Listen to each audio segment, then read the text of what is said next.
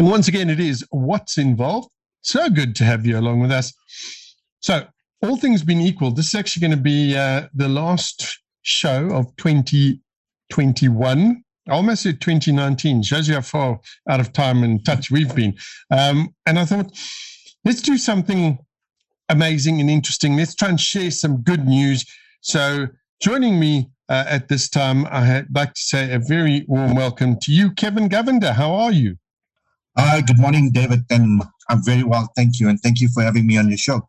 It's an absolute pleasure. Now we're going to be chatting about your book that has just come out called "The Rise of the Sharing Economy," which sounds fascinating, and I want to get into that. But before we do, talk to me a little bit about Kevin. And give me a bit of your background and where you are now, because when I had a look at your resume, I was amazed. I'm like, where do you find time to write a book? So talk to me about that. No, thank you, David. So as I mentioned, my name is Kevin Govender, born in Durban. I've been living in Johannesburg for the last 20 years.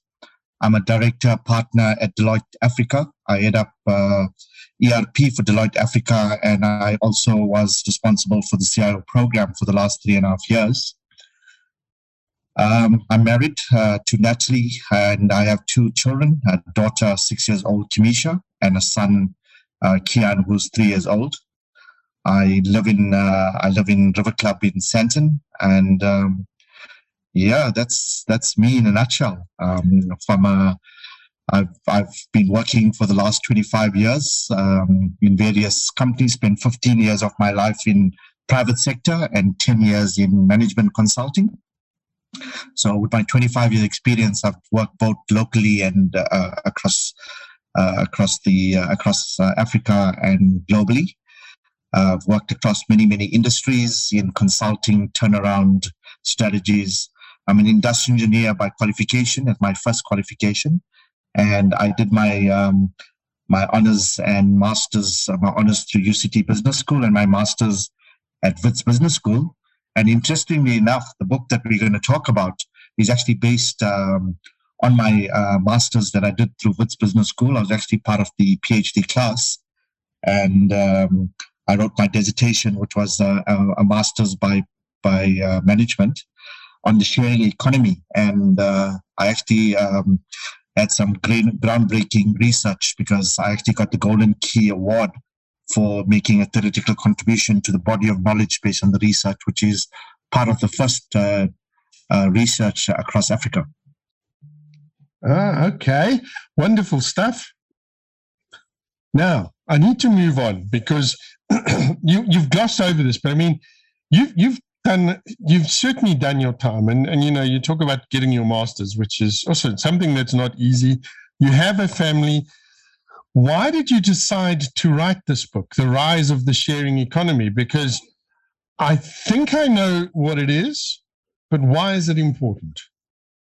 So I think the first thing, why did I write the book? When I started doing my master's, I thought about this topic. And firstly, it was very new to me, and it was something that was unique. Lots of people didn't understand what it is. And I thought, what a great topic to do research on. It's pioneering, it'll be something pioneering in Africa. And that was the main reason. And I think the reason I wrote the book, because it was either writing a few peer-to-peer papers, peer review papers, and getting a PhD, or alternatively writing the book. And I decided, I think there's a lot of great insights in the sharing economy and the advantage it could bring to people in Africa. So that was the main reason for writing the book. I mean, you asked the question, what is the sharing economy? And, the sharing economy is defined as a set of practices and economic models that through technology and community allows individuals and organizations to share access to products, services, and experience. And to make that in simple terms, it is the whole premise is that access is the new ownership. You do not have to own something to experience it. It's not about owning. It's about, for example, a drill. You do not need a drill. You need a hole. It's only when you need the hole do you need the drill. So that's the whole premise. And the fact is there's so much of burdens of ownership on the property rights theory and what you're accountable and responsible to. People are saying, I'm tired of that. And if you look at from a sustainability perspective, there's an environmentally friendly perspective. There's quite a bit of opportunity to get access to services and products at a cheaper cost, and also be cost conscious as well as environmentally conscious. Okay, off the bat, this sounds like a concept that is tailor-made for South Africa and for Africa. Now, I'm still not sure, despite having all of this information in front of me here, how we would do it. I mean, I can see it would be disruptive, but can you give me an example of the sharing economy in action? So let me give you the two common ones that everybody is aware of, and then I'll bring it home. So if you look at Uber, Uber is a platform, so is Airbnb, where people actually embark on or engage in ride sharing or car sharing. Now, in the Uber option is that you register on a platform, and when you need a ride from point A to point B, instead of using your own car, or if you don't have a car, you can use the ride sharing capability. The same thing with Airbnb. With Airbnb, you do not have to own a property at the beach or in a place where you need to do a vacation. You have access to properties that are sitting on the Airbnb platform, and for a certain fee, you are able to have access to these properties depending on the time frame that you would like to use it. And the one advantage of this is that you don't have to worry about insuring the car or insuring the property, maintaining the car or maintaining the property, and all those other burdens that come with ownership. So that's one example. But let's take an example in South Africa, for example. If you look at SweepSouth, Asha Pando created a platform. It's based on the platform for domestic worker sharing in South Africa. And what it does, what that platform has done is done a few things. Firstly, it's provided a platform for domestic workers to register, to be able to get a fair working salary or remuneration for the type of work they do. But also, there's elements of protection of domestic workers where sometimes they are not treated well by the people using them. And if you look at the two-way rating system that has been created, it gives an opportunity for both the domestic worker to be able to rate what was their experience working for a particular family or resident. And the same thing, it gives the resident an opportunity to. So it's a two-way rating similar to Uber or Airbnb, where you rate, the host versus the person coming and using your car or driving your car, right? Whether it's ride sharing or car sharing, and in the Airbnb.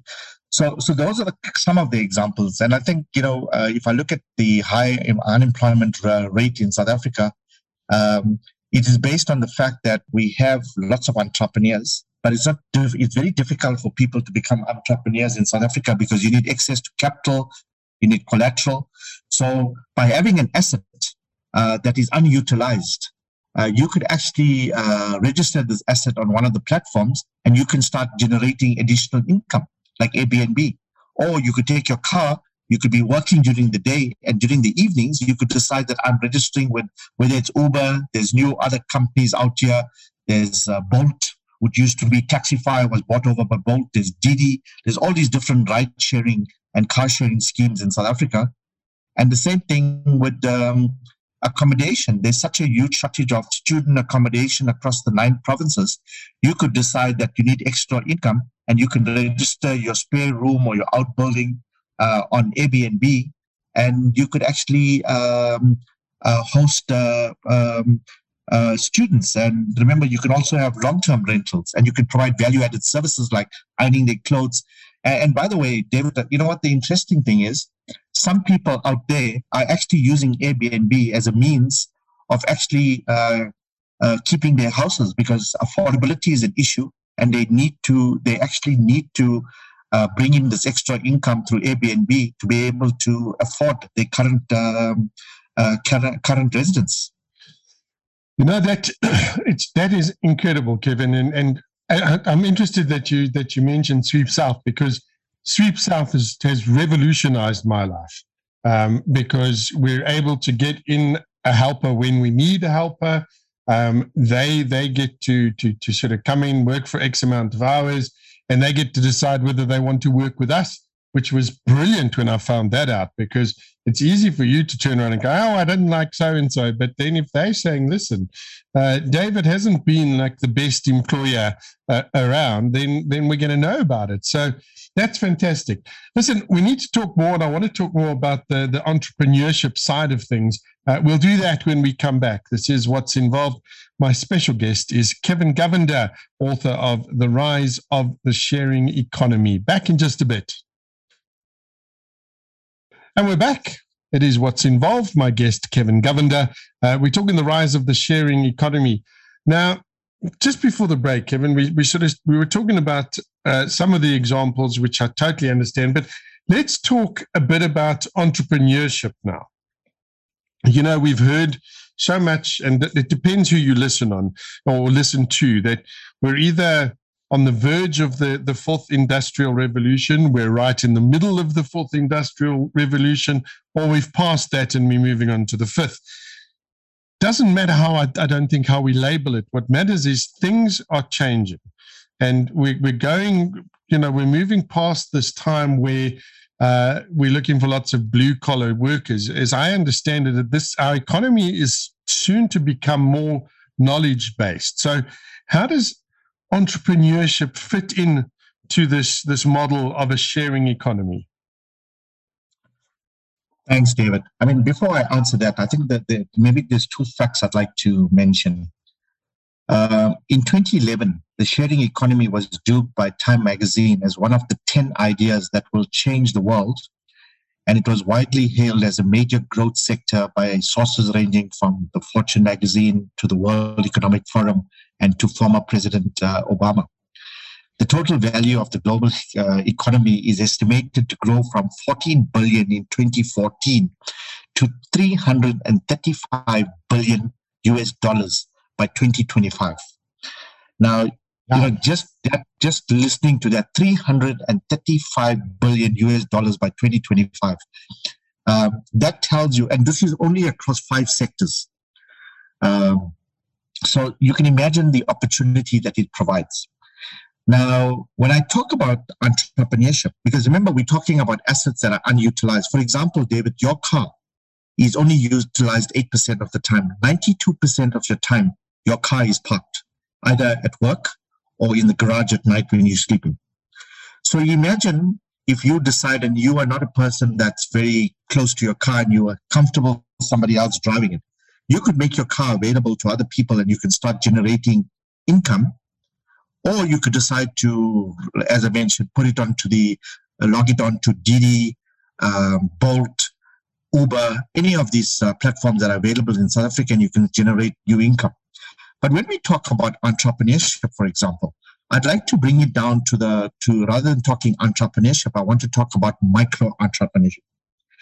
Because what micro entrepreneurship says, the barrier of entry to become an entrepreneur is much more easier than an entrepreneur, because as you know, with an entrepreneur, you need to register a company, you need to make sure you got collateral, you got funding, whether it's VC funding, venture capital funding, and to be able to start this business.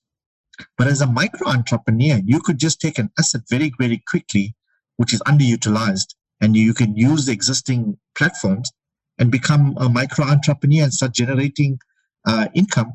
And that is what we're hoping, that this will be able to help the grassroots people in South Africa. Another good example of entrepreneurship, if you look in South Africa, we have a lot of land, agricultural land and farming land. But a lot of people do not have access to farming equipment and tractors that is required to farm. Now, to give you a quick example, to 1 hectare of land, which is at approximately 10,000 square meters, it takes 21 days if you have to plow that land manually. But if you had a tractor, it would take you 8 hours. So you would save 20 days.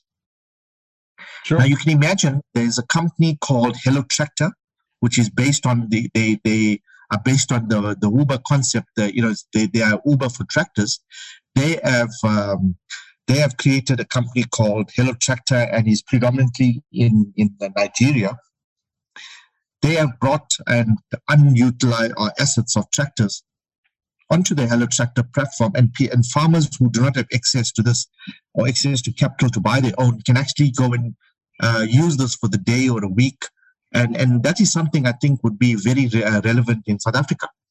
Absolutely. I mean, as you were saying it now, I was thinking to myself, that's the answer. Why hasn't somebody done it yet here in South Africa? So there is a company that has done it, but I don't think it's well known. Firstly, and secondly, I think there's a company called AXL that's deployed the similar concept of Hello Tractor, because remember, it's all of it's linked again to the burdens of tractor ownership, the payment of insurance, installments, maintenance, and an advantage and the benefit this brings to all of us is firstly convenience. It's available when you need it. It's cheaper, it's more affordable, and you pay per use. So it's like a subscription base. It's limited or no exposure to burdens of ownership, and that is what needs to be done. And if you look at, for example, let's look at the other challenge we have in South Africa. We're having major water shortages and water problems. We're also having electricity load shedding. Now, if you look at solar sharing, if you're living in an estate, why would you need to each person put your own solar? Why can't you create a common solar system and it be shared? The same thing applies to water, boreholes. I was just speaking to a colleague of mine. I attended a book club on the Sunday, and she was telling me she lives in an area where around the area there's about 20 odd people have decided to put boreholes. And each person had to do it on their own. And some of them had to break down walls because you got to get these big trucks in to come and dig this wall. But she said, if people thought about it, they could have found common land, built it, and then did the reticulation and the water and connected it to various houses. And the huge cost of it, because it's between 100 and 150,000 rand to dig a borehole and do all the connections. So there's a lot of opportunity for this and for people to start new businesses. But there's another thing that I think it's important to note as well. If the shared economy, firstly, is known by various names. We talk about collaborative consumption. We talk about the platform economy. We talk about the on-demand economy, the gig economy, the peer-to-peer economy, the trust economy, excess consumption, and the sharing economy. So, I'm sure you're just baffled now. There's so many names they know, and also the circular economy. So the whole question is, the world has changed. COVID has really impacted the world. We're talking about working any place, anytime. You don't have to be anywhere. And there's been companies like TaskRabbit, Fiverr, that have been created many years ago that actually helps with freelance skills. And if you look at the Great Resignation, that's happened predominantly in the US, UK, Germany, starting to happen in South Africa, where there was, I think they talk about plus minus 4 million people quit their jobs in America alone, where they realized they don't have to be working for one company. They could actually start freelancing and work from wherever and do whatever they love. And it's all about flexibility. If you look at the whole premise of the Great Resignation, is based on flexibility. That work when you want to work from where you want to work, and do the jobs that you are passionate and want to do.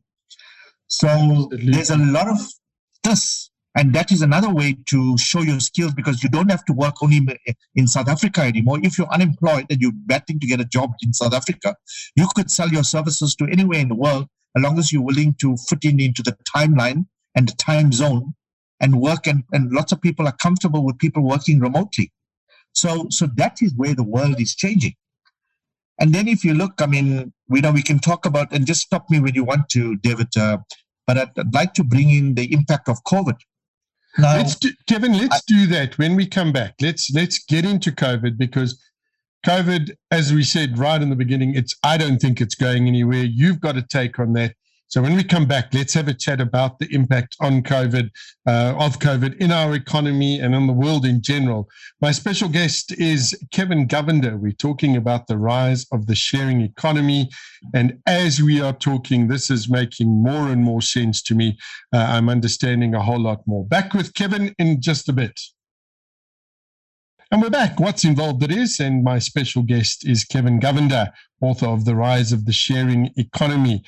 So, Kevin, just before the break, we mentioned COVID and the impact of COVID. So let's talk a little bit about that, because we've now, what is the second year, and by the looks of things, we're going to go into 2022 with COVID as well.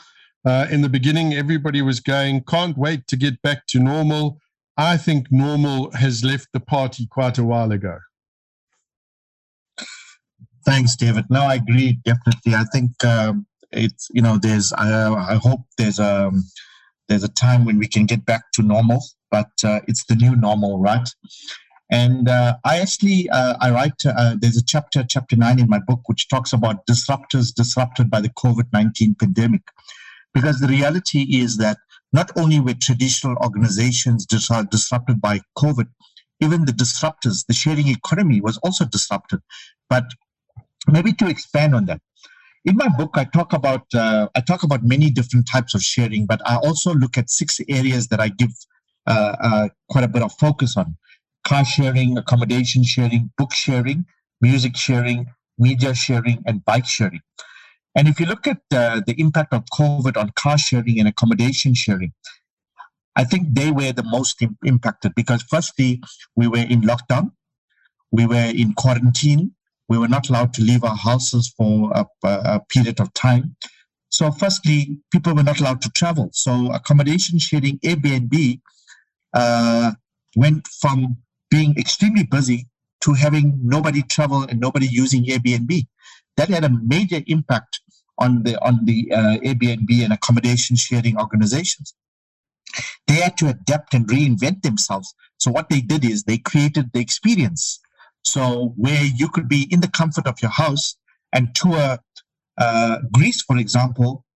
So that's what they did. They created an experience. Or if you like, for example, you were passionate about chocolate, how chocolate is made, but you always had this passion of going to Switzerland to see how chocolate was made. Airbnb created that experience from the comfort of your home. You could actually tour the chocolate making in Switzerland, for example. So that's another opportunity how they've changed. They were disrupted, but they had to change. But interestingly enough, we talk now, Airbnb is on the rise again. They last quarter 3 was booming, because people got tired of being at home and just wanted to travel again. If you look at car sharing, Uber drivers unfortunately had to park their cars. They couldn't transport people because you were not allowed to travel. But if you look at music sharing, companies like Netflix, Spotify, they had a boom in the number of subscribers and new memberships, because people had to find new hobbies, new things to keep themselves busy. Similar to media sharing, which talks about movies, and Netflix,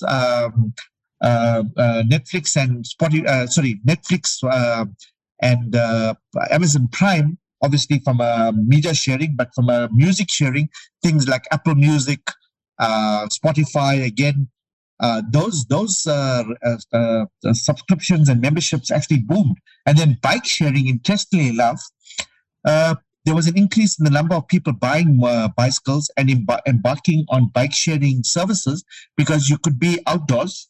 You could be physically distancing when you were outdoors.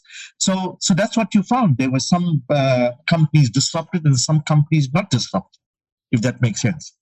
No, oh, excuse me. Absolutely it does. And I find that is, to me, particularly fascinating, because, it's those people who were prepared to pivot and prepared to look and broaden their perspective. Those are the guys that ended up doing okay. I know people that are in the property business. 2020, this year, 2021, been their best years yet, purely because of the way that they've looked at things. I know some people that have taken some of these massive office buildings and they're now dividing them up and they're doing a, like an office sharing thing. If you need an office for an hour or 2 hours or a week, here you go. Where, Kevin, did you do much research? Because one of the places, and I've certainly found this, that this whole sharing economy has had an impact on, is in learning and teaching, because we were forced to, everybody go online. We could talk about infrastructure for that, but that's not the purpose of this discussion. But has that exploded as well as part of the sharing economy? Because, I can tell you, I watched countless videos on how to make sourdough bread. Yep. So, David, that's an interesting question. I wouldn't link it directly to the sharing economy, but I think with the, we talk about the digital, the fourth industrial revolution, the use of technology and technology platforms. For example, if you look at UCT has decided from January 2022, they will have an online school. And that's fascinating, right? Which means that instead of if you're living in Cape Town, you go to a school in Cape Town. Now you have the opportunity to be able to go to UCT school and it doesn't matter in which country. A colleague of mine, they are relocating to the UK. Her child, they decided to register their child in UCT online to do to go to school, because it'll allow them to go to the UK, and with the time zone being very, very similar, it gives them that opportunity to actually still be in school without being disruptive. So I think that was the main reason a lot of people had to go. Schools were not allowed with the quarantine as well as with the physical distancing. It made sense to actually go online. I think it worked well with a lot of students, especially the ones in high school. I think it was a little bit challenging. I've got a 6-year-old daughter, and Crawford International also went online, and the 30 minutes was quite difficult for a 5-year-old to kind of concentrate and be focused at the time. So you do find that I think it worked well, and definitely it's these platforms that will actually revolutionize education. Now, okay, Kevin, we're going to wrap up, but when we come back, what I'd like to just concentrate on a little bit is your vision for South Africa and for Africa, because that's who I care about the most, and how we can start implementing this idea of a sharing economy. How do we learn to think like this? So we'll talk about that and about where we can get your book when we come back. This is What's Involved, my special guest, Kevin Govender, author of The Rise of the Sharing Economy. I find it fascinating. Back in just a bit. And we're back. What's Involved it is. My guest is Kevin Govender, and he is the author of The Rise of the Sharing Economy. So, Kevin, in your book, you've got lots of examples, and there's lots of great content there, but all what it's done for me is it's made me think even more, and that's a problem, because I don't know if I should be sharing my thinking. But where, in terms of South Africa, and where we are now, and in terms of Africa, how do we look at implementing this sharing economy? How do we go forward for it? What is your view? What is your sort of view there? Thanks, David. I think, I write about in chapter 19, the future of the sharing economy. And I think, the world is changing. There's different business models available out there. So the question is, how do businesses adopt to this new way of thinking? So if the first thing I'd like to say, if you find that the emergence of the cloud technology, that has fundamentally changed the ownership, right? Because instead of owning your own music or videos or even content as a business, you've put it into the public cloud and you pay a subscription fees to this. So you no longer own the infrastructure or the application. So that's, I think, one of the big things. I think the other thing where I see the future and benefits of the sharing economy is in healthcare. If you look, there's obviously shortages of machines in lots of hospitals, especially the public hospitals. But if you create a sharing platform, you have ability to actually share these technologies with other people in different countries. And also not just the technology, but the actual practitioners, the doctors, the surgeons, the specialists. These people can now provide services to remote countries through technology. So that's a big thing. I think the other challenge we have is in terms of Wi-Fi sharing. A lot of people don't have access or the infrastructure at home to have Wi-Fi, but there is options to actually do Wi-Fi sharing in the country. You can register onto, there's a company called Font, F-O-N, where you can actually, without having the infrastructure, be able to share somebody else's Wi-Fi through that process. So I think there's obviously some good examples and options that are coming out of there that would help.